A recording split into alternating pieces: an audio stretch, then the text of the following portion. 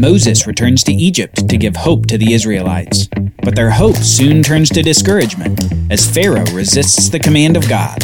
On the Bible Brief.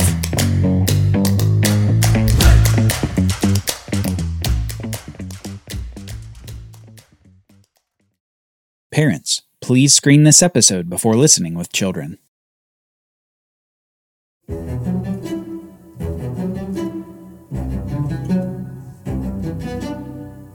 Each one of us makes pivotal decisions in our lives.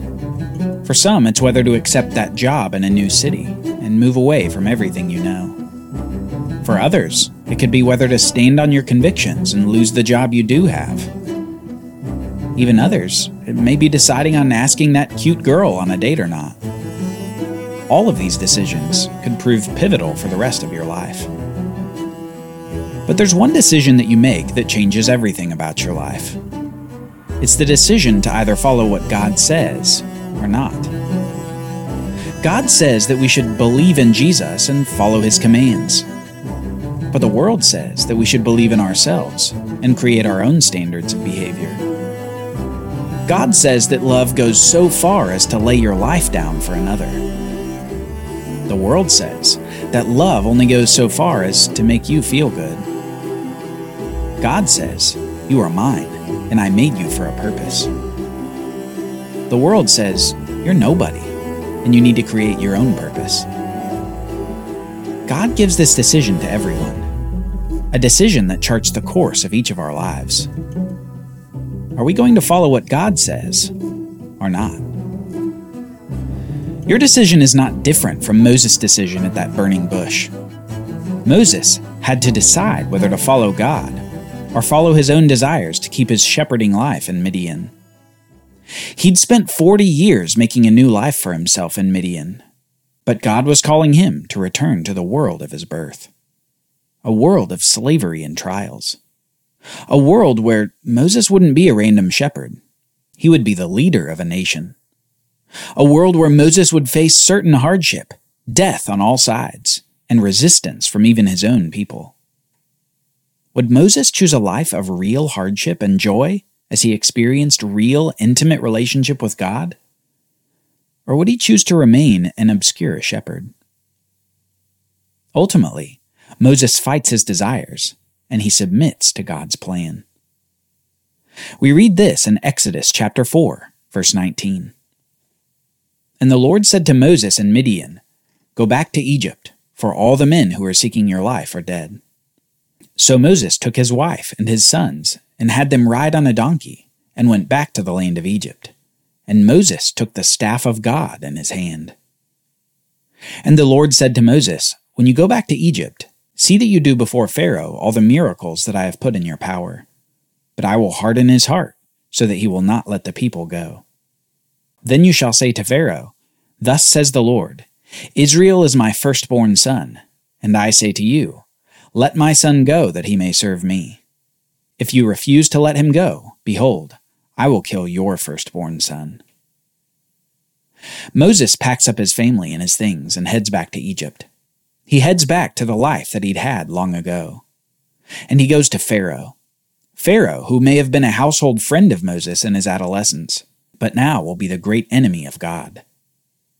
God is going to use Pharaoh's hardened heart to show his power to save Israel, the nation that God here calls his firstborn son, the preeminent nation that God has chosen in the world. And part of God's power will be a demonstration of retribution upon the Egyptians. God doesn't forget the wrongs done to those who are his. And yet, those who are his aren't exempt from obeying his commands either.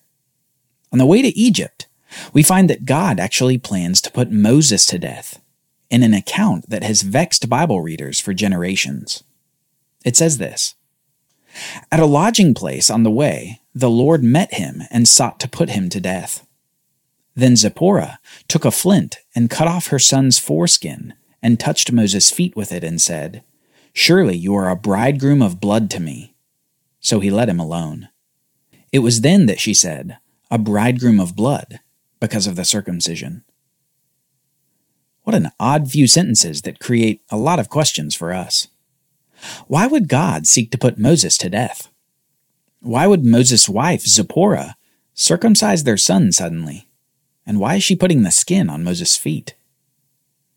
Well, the simplest explanation of this is that God is judging the disobedience of Moses. If you remember back to Genesis, we found that the sign of the Abrahamic covenant was the sign of circumcision of male infants, a sign related to the promise of seed in abundance. On the 8th day after birth, every son was to be circumcised to demonstrate his participation in the Abrahamic covenant. Apparently, Moses had not followed this command, and Zipporah knew it. Perhaps they had had conversations about performing the ritual sign, but Moses didn't demand it. For this disobedience, God sought the life of Moses, and it wasn't until the circumcision was complete that God relented from his judgment. No one is exempt from God's command, whether they be the chosen leader of his chosen nation or the rebellious leader of an oppressive nation. After this scene, we see God now speak to Aaron for the first time. Remember, Aaron is the older brother of Moses, who God has said will be the spokesman for Moses when they arrive in Egypt. The Lord said to Aaron, "Go into the wilderness to meet Moses." So he went and met him at the mountain of God, where the burning bush had been, and kissed him. And Moses told Aaron all the words of the Lord with which he had sent him to speak, and all the signs that he had commanded him to do. Then Moses and Aaron went back to Egypt, and gathered together all the elders of the people of Israel. Aaron spoke all the words that the Lord had spoken to Moses, and did the signs in the sight of the people. And the people believed. And when they heard that the Lord had visited the people of Israel, and that he had seen their affliction, they bowed their heads and worshipped. Notice the reception of Moses and Aaron when Moses returns after 40 years. Aaron speaks everything that they were to tell the people, and the miraculous signs confirm to the people that God has indeed sent Moses to deliver them from their bondage. What's the reaction of the people? They believed, they bowed their heads, and they worshipped. What a serene and hopeful moment this must have been for the beleaguered nation. After 400 years of being in a foreign land, after many, many years of back-breaking work and children cast into the Nile, God had finally heard them. He hadn't forgotten them and the promises to their fathers. He was going to save them.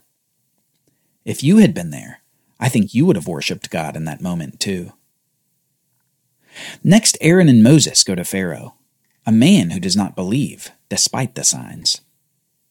Afterward, Moses and Aaron went and said to Pharaoh, "Thus says Yahweh, the God of Israel, let my people go, that they may hold a feast to me in the wilderness." But Pharaoh said, "Who is Yahweh that I should obey his voice and let Israel go? I do not know Yahweh, and moreover, I will not let Israel go." Then they said, "The God of the Hebrews has met with us. Please let us go a 3 days' journey into the wilderness, that we may sacrifice to the Lord our God, lest he fall upon us with the pestilence or with the sword." But the king of Egypt said to them, "Moses and Aaron, why do you take the people away from their work? Get back to your burdens." And Pharaoh said, "Behold, the people of the land are now many, and you make them rest from their burdens." The same day, Pharaoh commanded the taskmasters of the people and their foremen, "You shall no longer give the Israelites straw to make bricks, as in the past. Let them go and gather straw for themselves. But the number of bricks that they made in the past, you shall impose on them, and you shall by no means reduce it, for they are idle. Therefore they cry, 'Let us go and offer sacrifice to our God.' Let heavier work be laid upon the men, that they may labor at it, and pay no regard to lying words." Pharaoh does not believe. He does not know Yahweh, and he does not let the people go. Instead, he increases their labor and lays even heavier burdens upon the people. His great kingdom of Egypt will not be weakened by the request of some of his Hebrew slaves and their supposed God. No, he will show his power over them in even greater force. He'll require the same amount of work with less material for building. He'd make the work difficult and nearly impossible. Next we read this. So the taskmasters and the foremen of the people went out and said to the people, "Thus says Pharaoh, I will not give you straw. Go and get your straw yourselves wherever you can find it, but your work will not be reduced in the least." So the people were scattered throughout all the land of Egypt to gather stubble for straw. The taskmasters were urgent, saying, "Complete your work. Your daily task each day as when there was straw." And the foremen of the people of Israel, whom Pharaoh's taskmasters had set over them, were beaten, and were asked, "Why have you not done all your task of making bricks today and yesterday as in the past?" Then the foremen of the people of Israel came and cried to Pharaoh, "Why do you treat your servants like this? No straw is given to your servants, yet they say to us, 'Make bricks.' And behold, your servants are beaten, but the fault is in your own people." But Pharaoh said, "You are idle. You are idle. That is why you say, 'Let us go and sacrifice to the Lord.' Go now and work. No straw will be given you, but you must deliver the same number of bricks." The encouraging announcement that God had remembered his people and his promises, the joy of the people of Israel, was quickly snuffed out by the tyrant Pharaoh. The flame of hope flickered in a strong wind. The people are beaten. Their labor is increased. Their bodies are breaking. And they come to Moses and Aaron. They met Moses and Aaron, who were waiting for them as they came out from Pharaoh. And they said to them, "The Lord look on you and judge, because you have made us stink in the sight of Pharaoh and his servants, and have put a sword in their hand to kill us." The reaction of belief, bowing, and worship was replaced with cynicism and sadness toward the two brothers. Perhaps these two were just swindlers and liars looking for attention. Attention that was costing the whole Israelite nation broken bones and broken spirits. The appearance of Moses and Aaron had only made their lives worse. If God ever remembered them, he would make their lives better, not worse. So Moses soon comes to the Lord in prayer. Moses turned to the Lord and said, "O Lord, why have you done evil to this people? Why did you ever send me? For since I came to Pharaoh to speak in your name, he has done evil to this people, and you have not delivered your people at all." Moses boldly says to God what the whole nation is thinking toward him. "Why make our lives worse? I thought you were going to deliver the nation, not harm them. I thought you sent me to deliver them, not enslave them further. God, you have not delivered them. You have not done what you said to me on the mountain. You've given us false hope." Moses is distraught at the apparent inaction of God on behalf of the nation. But isn't this waiting period, this testing period, characteristic of God? Isn't this something we've seen before? Didn't God make a promise of offspring to Abraham, for which he had to wait decades? Didn't God say that it would be through Isaac that his promise would be fulfilled, before he sent Abraham to Moriah to sacrifice Isaac? Didn't God promise the land to all the fathers, Abraham, Isaac, and Jacob? Faith is proven when it's tested. Faith is shown by obedience. Faith is proclaimed on the confidence of yet unfulfilled promises. The Israelites had been waiting 400 years. But what's 400 years to God? It's simply an hour, simply a moment. And just as God tests in one moment, he'll deliver in the next.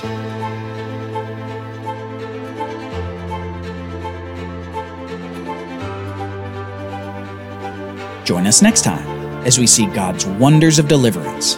Water turns to blood. Locusts envelop the land, and Egypt is decimated. All while Pharaoh crosses his arms at God. He will not let Israel go. The Bible Brief is brought to you by the Bible Literacy Foundation, dedicated to helping people like you learn the Bible.